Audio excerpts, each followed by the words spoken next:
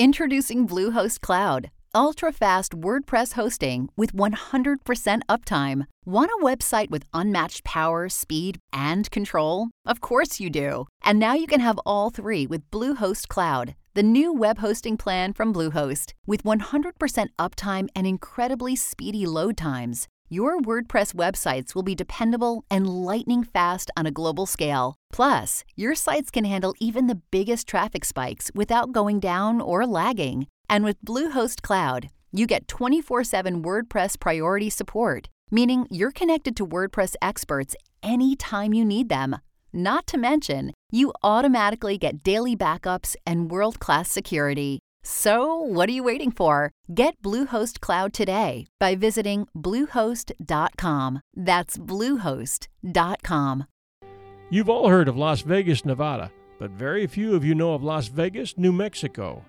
I learned about it when I was a kid from my dad, who had been raised on a ranch not far from there, a ranch which later became a part of Philmont Boy Scout Ranch. Dad liked to tell me stories, and I was a good listener, and that part of the country was full of stories of the Old West. Of Kit Carson, whose abandoned adobe house my dad played in next door when he was a kid. Of Lucien Maxwell, who inherited a huge tract of land that included most of New Mexico when he married Lucinda Beaubien, the Belle of Taos. And of the gunfighters, the lawmen, and other characters that once frequented the untamed streets of East Las Vegas, New Mexico. The Galinas River separates the town into east and west, and not too many years ago, the east side was home to a wild and tough crowd of people. According to historian Ralph Emerson Twitchell, without exception, there was no town which harbored a more disreputable gang of desperados and outlaws than did Las Vegas. The town was laid out in the traditional Spanish colonial style, with a central plaza surrounded by buildings which could serve as fortifications in case of Indian attack. Las Vegas, founded in 1835, prospered as a stop on the Santa Fe Trail. The arrival of the railroad on July 4, 1879, brought with it businesses, development, and new residents. Murderers, robbers, thieves, gamblers, gunmen, swindlers, vagrants, and tramps poured in, transforming the eastern side of the settlement into a virtually lawless brawl. Among the notorious characters were such legends of the Old West as dentist Doc Holliday and his girlfriend Big Nose Kate, Jesse James, Billy the Kid, Wyatt Earp, Mysterious Dave Mather, Hoodoo Brown, and Handsome Harry the Dance Hall Rustler, just to name a few. Today, there are 900 buildings that are listed as historic structures in Las Vegas, and this secret isn't hidden from movie producers. You've probably seen Las Vegas, New Mexico if you've watched any old Tom Mix films, or Longmire, a favorite of mine, on A&E, also available at Netflix, or the movie Easy Rider, when the two bikers rode behind a parade, or the movies Convoy or Red Dawn, the 1994 Kevin Costner film Wyatt Earp, John Carpenter's Vampires, The High-Low Country, All the Pretty Horses, Wild Hogs, and Toby Keith's Beer for My Horses, again, just to name a few. Not bad for a place you've probably never heard of. I don't know if the old Variety Dance Hall is still standing there in East Las Vegas, but it was there that Sheriff Tom Carson went in to disarm a bunch of rowdy cowboys who were creating mayhem and refusing to obey the town rule that they had to put up their guns. He was followed inside by his friend Dave Mather, also acting in the capacity of a lawman in the area at that time. Witnesses outside heard the sound of gunfire seconds after Carson walked in, and soon after the sheriff appeared at the saloon doors, then crumpled to the street, his body riddled with bullets. A heavy barrage of gunfire continued inside, and two bloody cowboys ran out, headed for the stable and escape. Inside, two more cowboys lay on the floor, one dead, the second bleeding profusely. Dave Mather, wearing two guns, walked out without a scratch.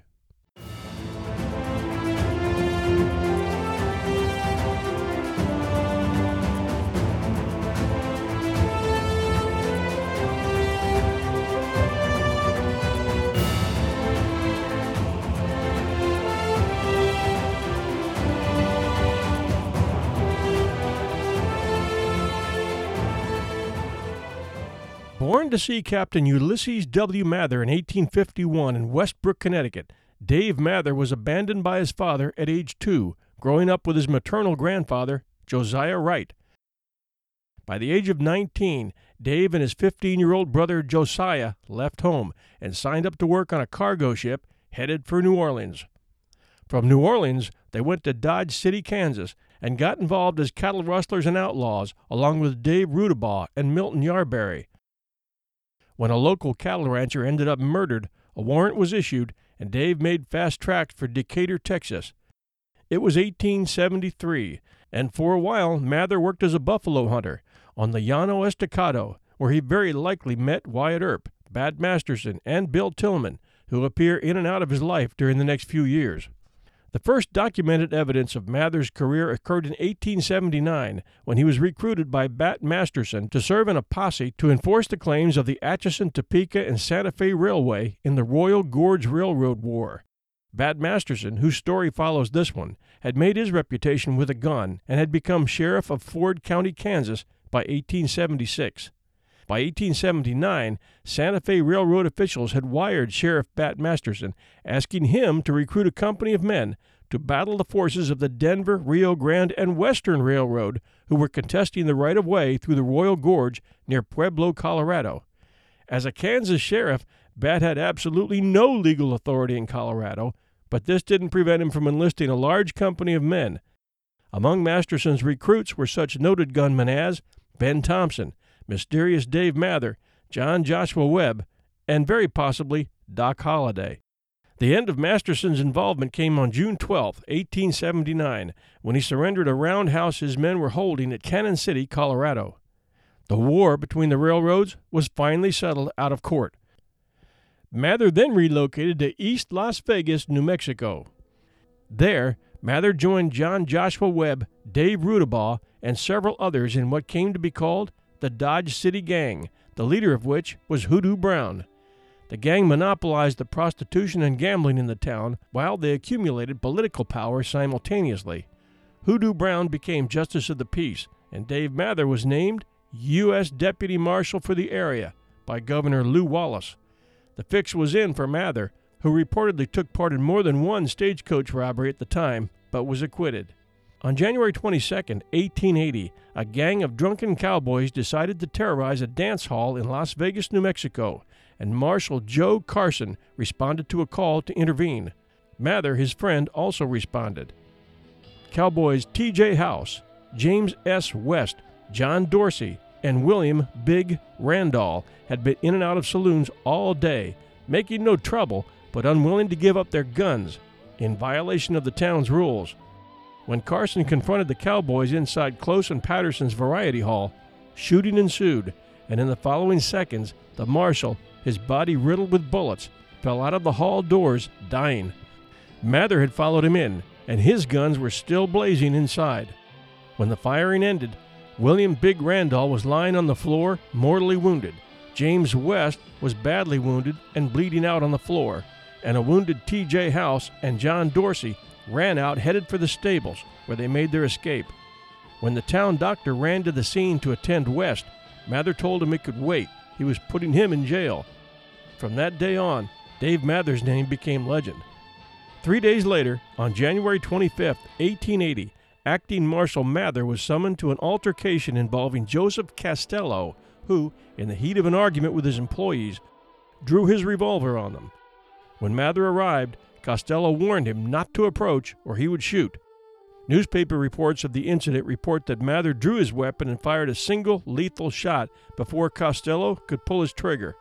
The coroner's jury ruled that Mather's shooting was justifiable and in self-protection. Mather's career in East Las Vegas was short-lived.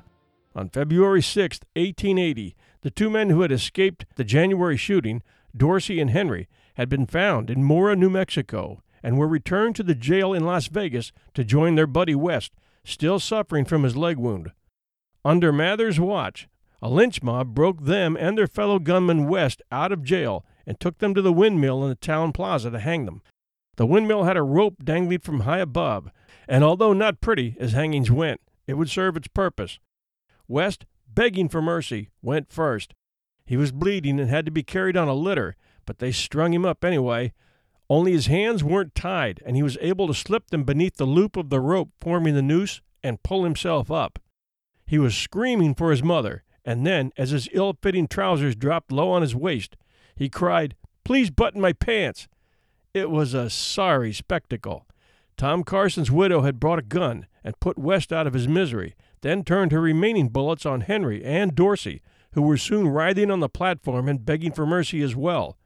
Henry managed to crawl to the edge of the platform and beg the nearest person to shoot him in the head, and there was no shortage of response from the crowd. During the next month, there were 2 murders on the same day. The public began to suspect Mather had ties to the town mob boss, and Mather resigned on March 3, 1880. Mysterious Dave did not leave East Las Vegas immediately. He was still there as late as March 19, 1880, when he signed his name to a court document intended to help John Joshua Webb, who had been charged with murder.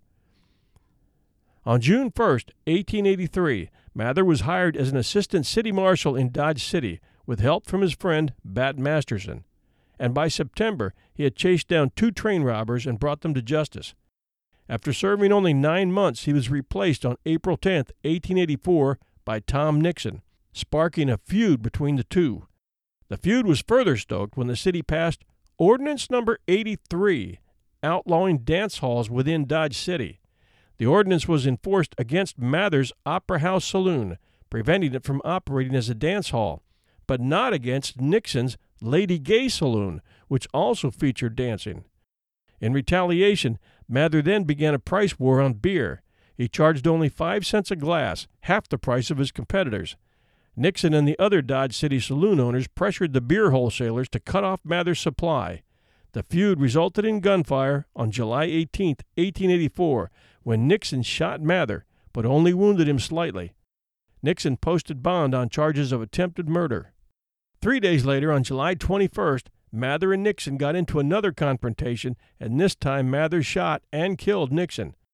Despite supporting testimony from Bat Masterson and Dodge City Sheriff Patrick Shagrew, Mather's case was sent to trial. His attorney obtained a change of venue to Ford County, and the trial began on December 29, 1884. It lasted only 3 days, and on December 31st, the jury deliberated only 7 minutes before declaring Mather not guilty. The Kinsley Mercury wrote, "The verdict was a proper one, as the weight of the testimony showed that Nixon was the aggressor in the affair and that Mather was justified in the shooting."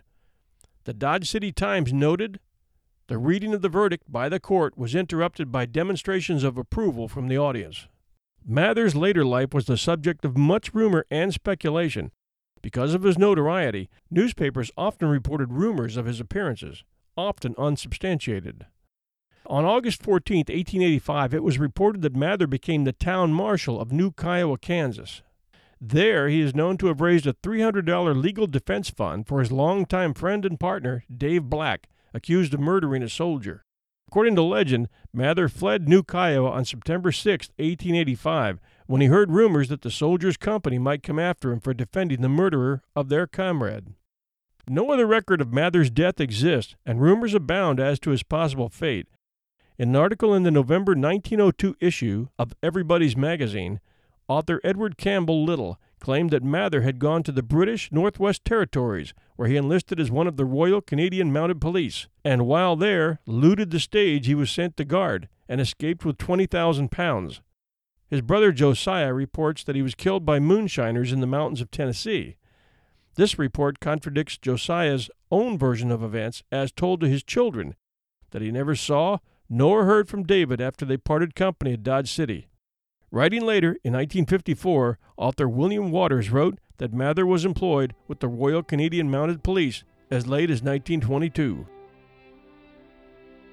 William Barclay Bat Masterson, born in Canada, November 26, 1853, spent the first half of his life in what is remembered as the Wild West.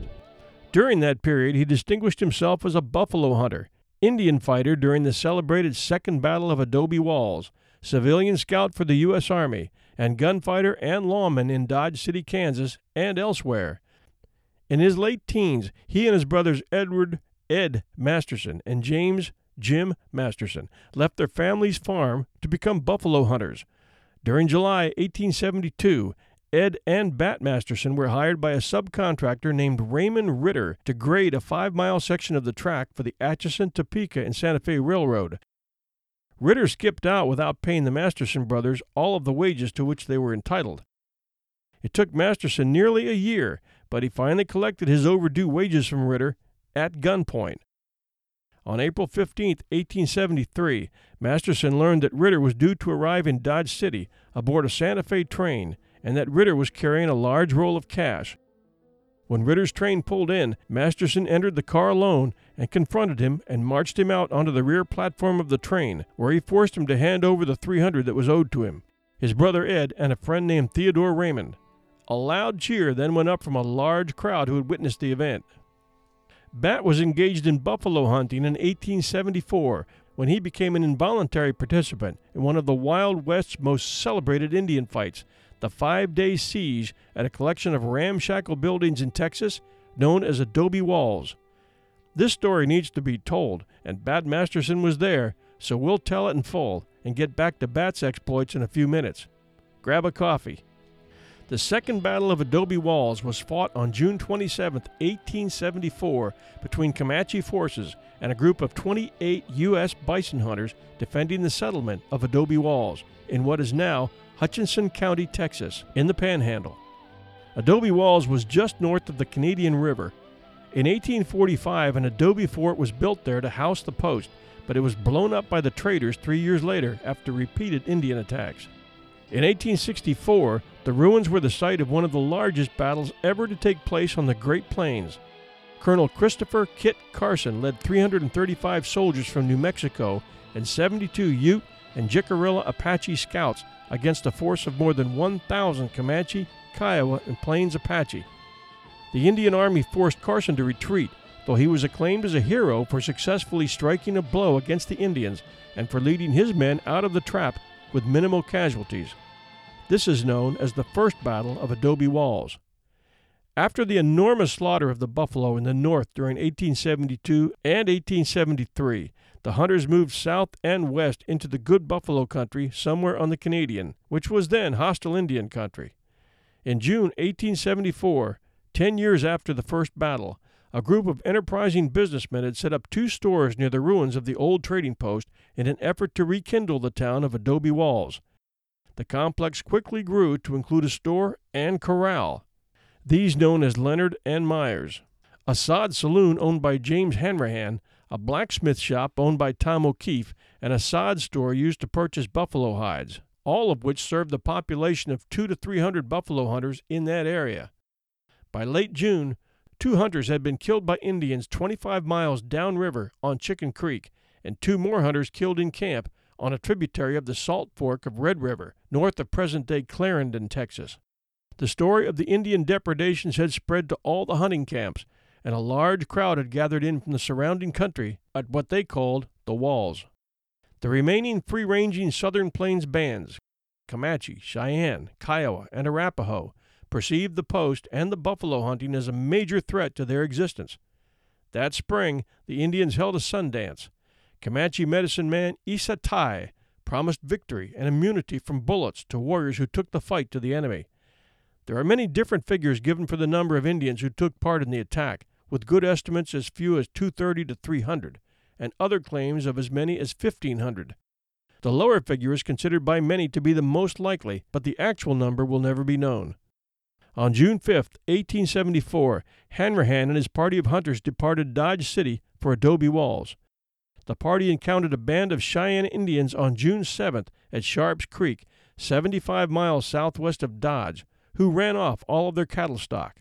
The party then joined a wagon train which was en route to the Walls, arriving just hours before the major battle took place. Some 28 men were then present at Adobe Walls, including James Hanrahan, 20-year-old Bat Masterson, William Billy Dixon, and 1 woman, the wife of cook William Olds. At 2 a.m. on June 27, 1874, the ridgepole holding up the sod roof of the saloon made a loud cracking sound, although 2 men nearby thought it sounded like the report of a rifle. According to some sources, Hanrahan awoke the camp by firing a gun, then telling the others that the sound had come from the ridgepole. The reason for his action was that he knew about the attack in advance, but did not tell anyone, afraid that the men would leave the camp, hurting Hanrahan's business. Everyone in the saloon and several other men from the town immediately set to repair the damage. Thus, most of the inhabitants were already wide awake and up at dawn when a combined force of Comanche, Cheyenne, and Kiowa warriors swept across the plains, intent on erasing the populace of Adobe Walls. In Dixon's words, "There was never a more splendidly barbaric sight. In after years I was glad that I had seen it. Hundreds of warriors, the flower of the fighting men of the southwestern plains tribes, mounted upon their finest horses, armed with guns and lances, and carrying heavy shields of thick buffalo hide, were coming like the wind. Over all was splashed the rich colors of red, vermilion, and ochre, on the bodies of the men, on the bodies of the running horses.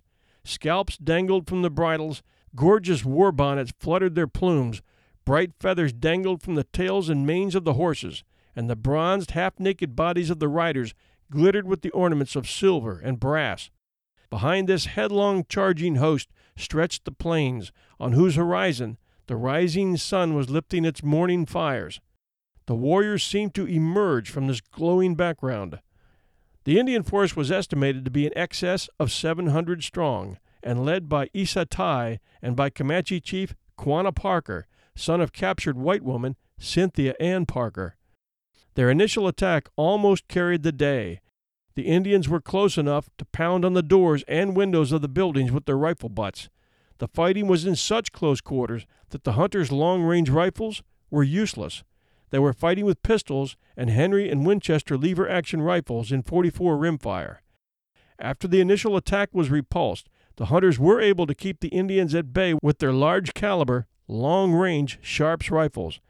9 were located in Hanrahan's saloon, including Bat Masterson and Billy Dixon, 11 in Myers and Leonard's store, and 7 in Rath and Wright's store.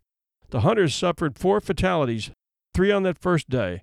The 2 Shadler brothers, asleep in a wagon, failed to survive the initial onslaught, and Billy Tyler, who was shot through the lungs as he entered the doorway of a building while retreating from the stockade. On the 5th day, William Olds accidentally shot himself in the head while descending a ladder at Rath's store. A search following the initial battle turned up the bodies of 15 Indian warriors killed so close to the buildings that their bodies couldn't be retrieved by their fellows. Billy Dixon's story continues. By noon, the Indians had ceased charging and had stationed themselves in groups in different places, maintaining a more or less steady fire all day on the buildings. By 2 p.m., the Indians rode out of range at the foot of the hills, and by 4 p.m., the besieged started venturing out from the buildings to gather relics and bury the Shadlers. The Indians stayed in the distance while deciding how to handle the situation, effectively laying siege to Adobe Walls. During the 2nd day, the besieged buried or dragged away the dead horses to prevent the evil smell from reaching the buildings. George Belfield's outfit made it to the walls, as did Jim and Bob Cater, while Henry Lease volunteered to ride to Dodge City, Kansas, while 2 hunters visited the surrounding camps to warn them that the Indians were on the warpath. On the 3rd day after the initial attack, 15 Indian warriors rode out on a bluff nearly a mile away to survey the situation. At the behest of one of the hunters, William Billy Dixon, already renowned as a crack shot, took aim with a big .50 Sharps. It was either a .50-70 or a .90, probably the latter, that he had borrowed from Hanrahan, and cleanly dropped a warrior from atop his horse. I was admittedly a good marksman, yet this was what might be called a scratch shot. This shot apparently so discouraged the Indians that they decamped and gave up the fight. And for you Western history buffs, here's the final say on Billy Dixon's shot. Controversy prevails over the exact range of his shot. Baker and Harrison set it at about 1,000 yards, while a post-battle survey by a team of U.S. Army surveyors under the command of Nelson A. Miles measured the distance 1,538 yards, or 9/10 of a mile. For the rest of his life, Billy Dixon never claimed that the shot was anything other than a lucky one. His memoirs do not devote even a full paragraph to the shot. Forensic archaeologists have discovered that the guns in use at Adobe Walls included several Richards Colt conversions, some Smith & Wesson Americans, and at least 1 Colt .45 pistol, then new on the frontier, along with numerous rifles in calibers .50-70, .50-90, 4477, 44 Henry Flat, and at least one 4570, also very new on the frontier. More hunters came in on the third and subsequent days, so that by the sixth day the garrison amounted to about 100 men. Those in the camp might have experienced it like a siege, though sieges were not part of Comanche warfare or battle strategy. Nevertheless, Indians were close by during the days after the initial attack. Quanah was wounded, which might have taken the edge off the attack, as was always the case with Comanches when the war chief fell in battle. The Indians retired soon afterward. As Dixon wrote, the Indians probably came to the conclusion that if they remained long enough, charged often enough, and got close enough, all of them would be killed, as they were unable to dislodge us from the buildings. Casualty reports vary and are not known with any great accuracy, although most agree that fewer than 30 total deaths inside the walls would be a close number. Within a week of the fight, 25 men headed to Dodge, including Hanrahan, Masterson, and Dixon, only to learn upon arrival that a relief party of 40 men under Tom Nixon had already headed south to bring back Mrs. Olds and the greater part of the men. And by now you've already heard what happened to Tom Nixon in the Dave Mather story. By August, a troop of cavalry made it to Adobe Walls under Lieutenant Frank D. Baldwin, with Masterson and Dixon as scouts, where a dozen men were still holed up. Some mischievous fellow had stuck an Indian skull on each post of the corral gate. The killing had not ended, however, as one civilian was lanced by Indians while looking for wild plums along the Canadian River.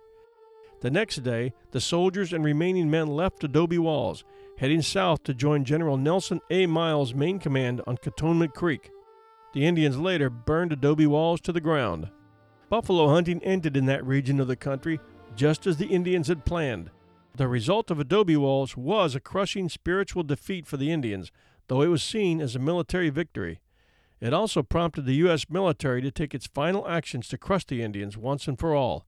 Within the year, the long war between whites and Indians in Texas would reach its conclusion.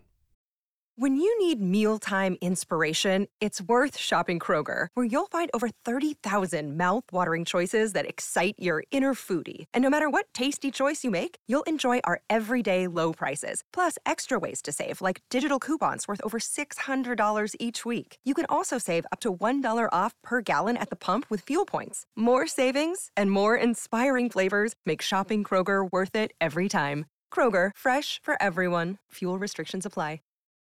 The Adobe Walls fight was historically significant because it led to the Red River War of 1874-1875, resulting in the final relocation of the Southern Plains Indians to reservations in what is now Oklahoma. A monument was erected in 1924 on the site of Adobe Walls by the Panhandle Plains Historical Society. Bat Masterson's first stand-up gunfight took place on January 24, 1876, in Sweetwater, Texas. He was attacked by soldier Corporal Melvin A. King, allegedly because of a girl named Molly Brennan, who was accidentally hit by one of King's bullets and killed. King died of his wounds. Masterson was shot in the pelvis, but made a complete recovery and settled in Dodge City.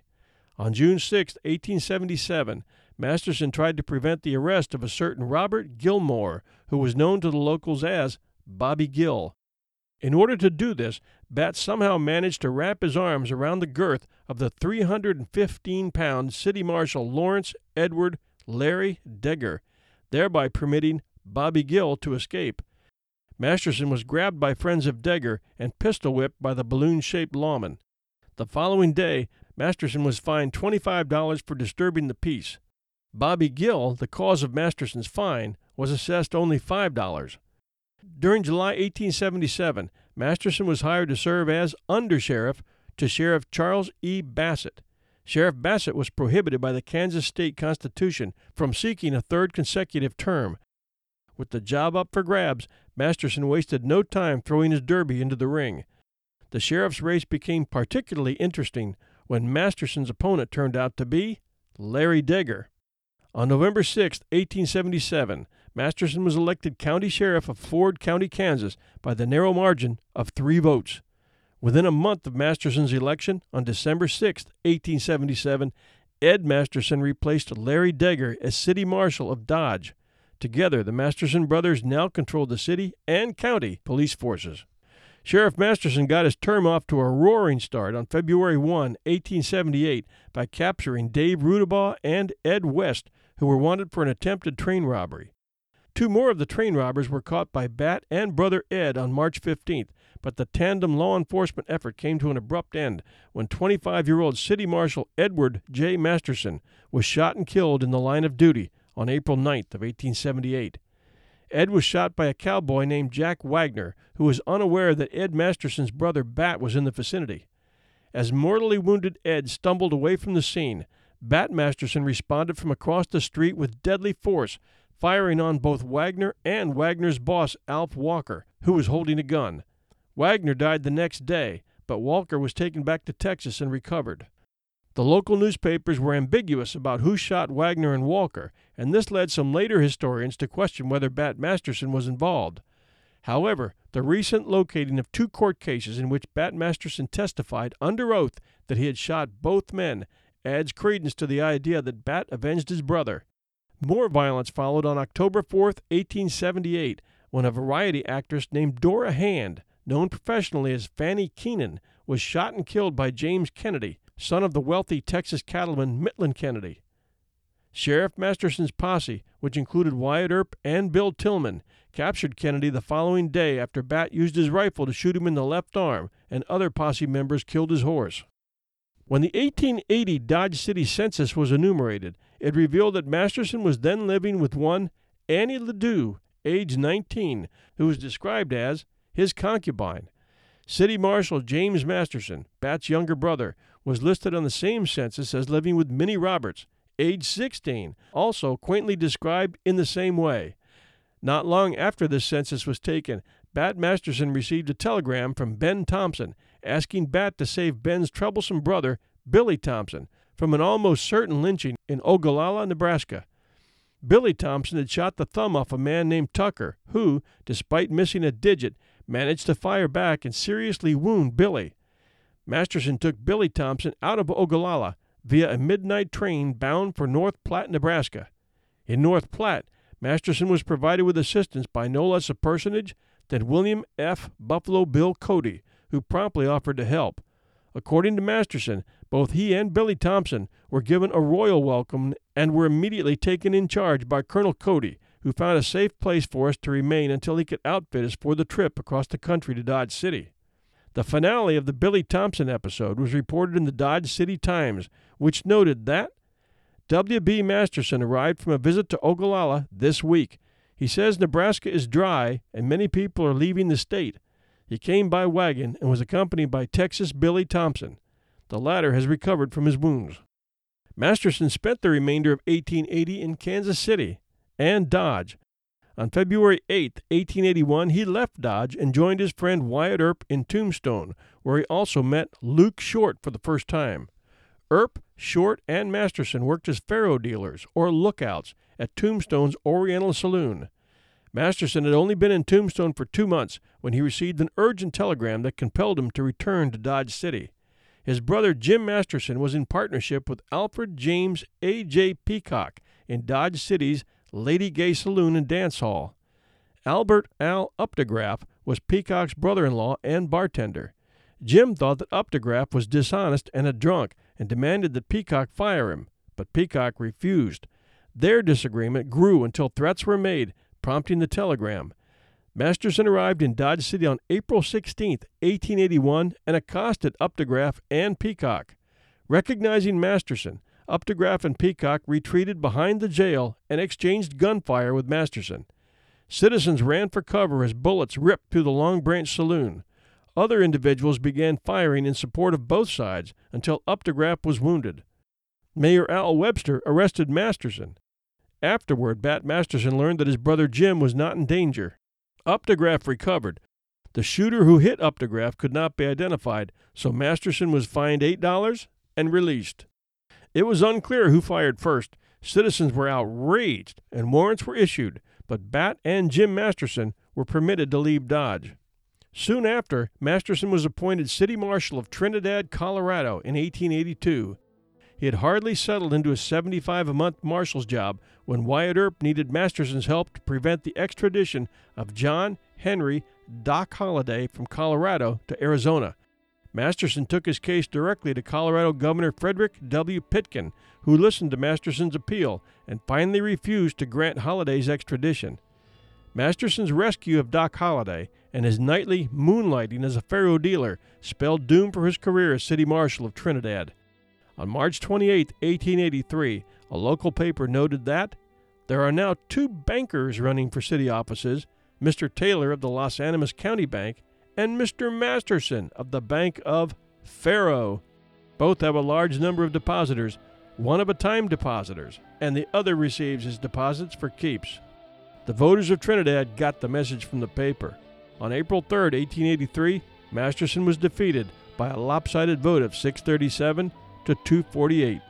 His term as city marshal of Trinidad expired just in time for him to come to the aid of his friend Luke Short, who had been run out of Dodge City by the mayor, Masterson's longtime enemy, Lawrence E. Larry Degger.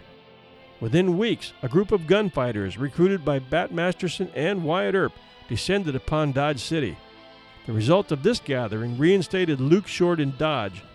Before disbanding on June 10, 1883, Luke Short, Bat Masterson, Wyatt Earp, and 5 others posed for the historic group photo that was immediately dubbed the Dodge City Peace Commission. This photo is the one we used for the episode thumbnail. From left to right, standing, William H. Harris, Luke Short, Bat Masterson, William F. Petillon. Seated, from left to right, Charlie Bassett, Wyatt Earp, Michael Francis Frank McLean, and Cornelius Neil Brown. Masterson finally called it quits with Dodge City and made Denver his center of interest. In Denver, Masterson dealt faro for Big Ed Chase at the Arcade Gambling House. In 1888, he managed and then purchased the Palace Variety Theater.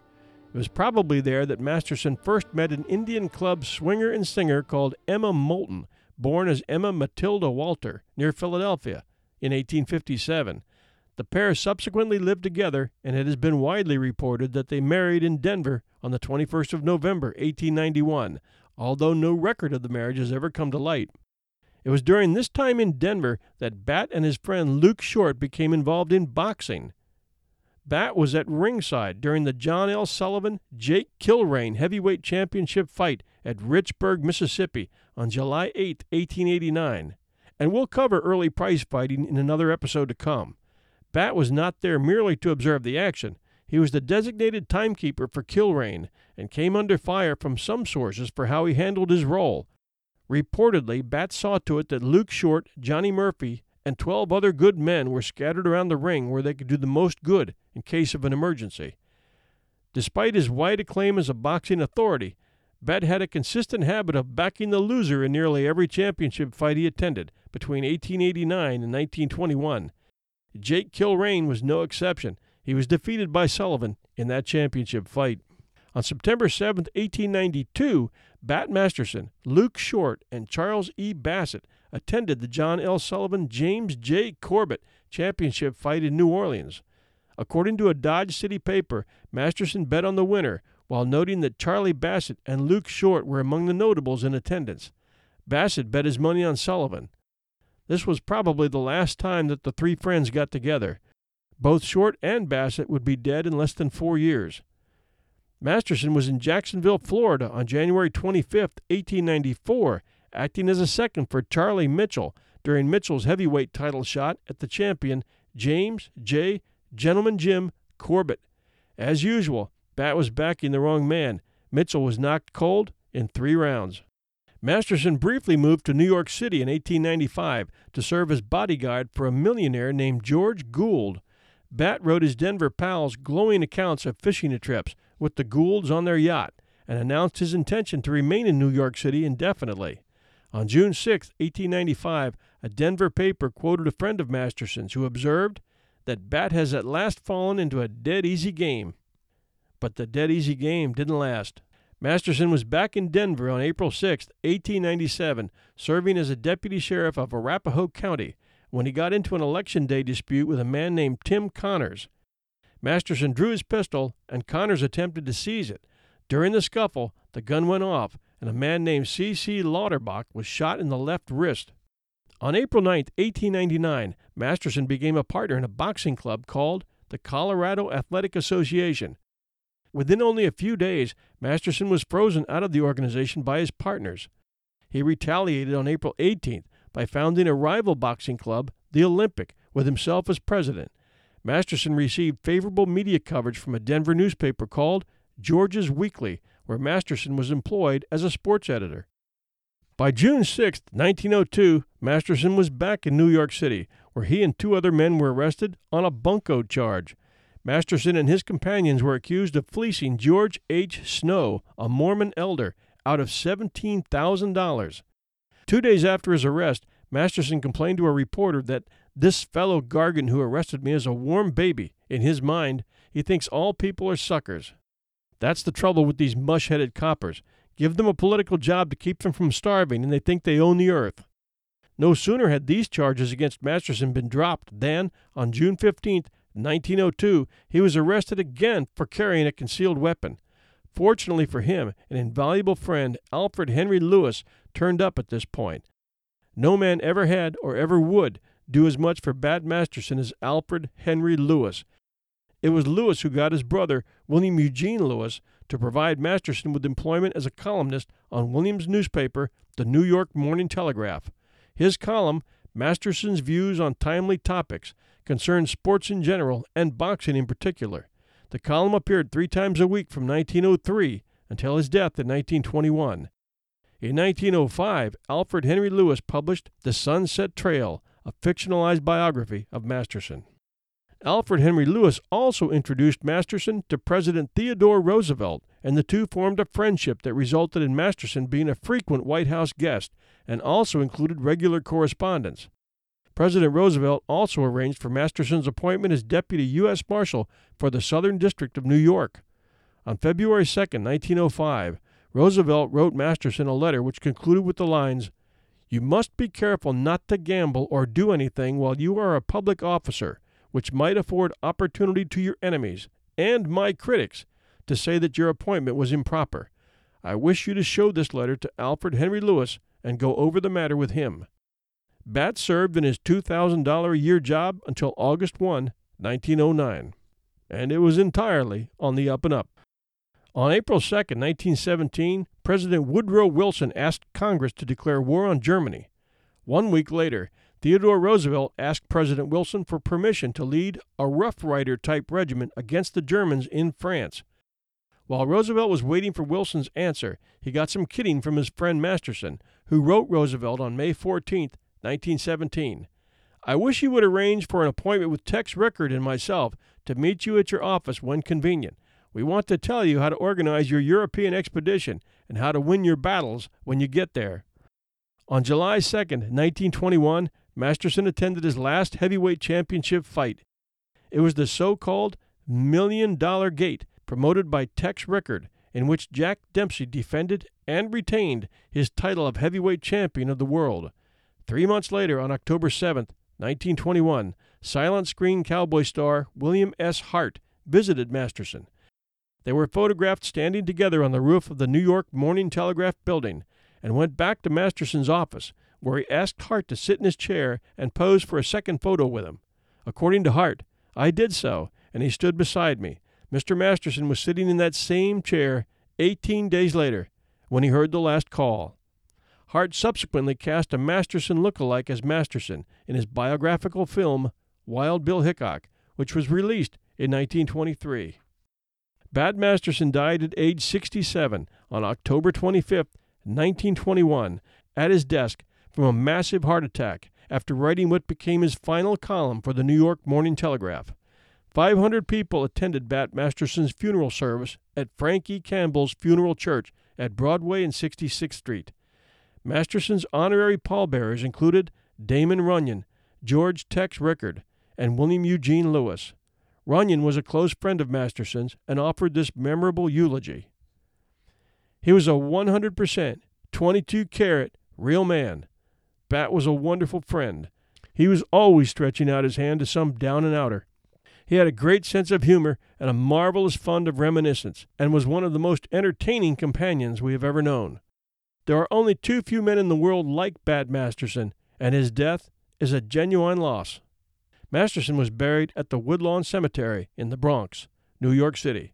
His full name, William Barclay Masterson, appears above his epitaph on the large granite grave marker in Woodlawn.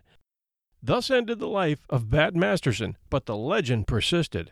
In addition to an array of novels and historical pieces, 11 films have included him as a central character, played by notables ranging from Marlon Brando to Keith Larson and Joel McCrea. And in television, the Bat Masterson TV show, starring Gene Barry, ran 108 episodes between 1958 and 1961, starring Gene Barry in Masterson's character as gambler and gunman. We hope you enjoyed this episode of 1001 Heroes, Legends, Histories, and Mysteries. We'll cover more Western gunfighters in future episodes of The Quick and the Dead, including Harry Tracy, Kid Curry, and Wyatt Earp. Thanks for listening to our show, and we'd like you to know that we've launched a new show called 1001 Classic Short Stories and Tales. This show brings you entertaining short stories from writers like Hans Christian Andersen, Mark Twain, Rudyard Kipling, and many others, and it's intended to be enjoyed by the whole family. It can be especially useful for car trips with kids ages 8 and up when you're seeking an intelligent way to share a story and get their opinions on it. Homeschooling on the road, so to speak. Apple users can find it on iPhones and iPads by searching Apple Apps for the Apple Podcast, downloading that, then searching for 1001. You'll find both our shows there. Android users can search podbay.fm for 1001 and get us there. Go ahead and subscribe. It's free, and you get a reminder every time we launch a new episode. Thanks for joining us. Until next time, this is your host and storyteller, John Hagedorn, and this is our story.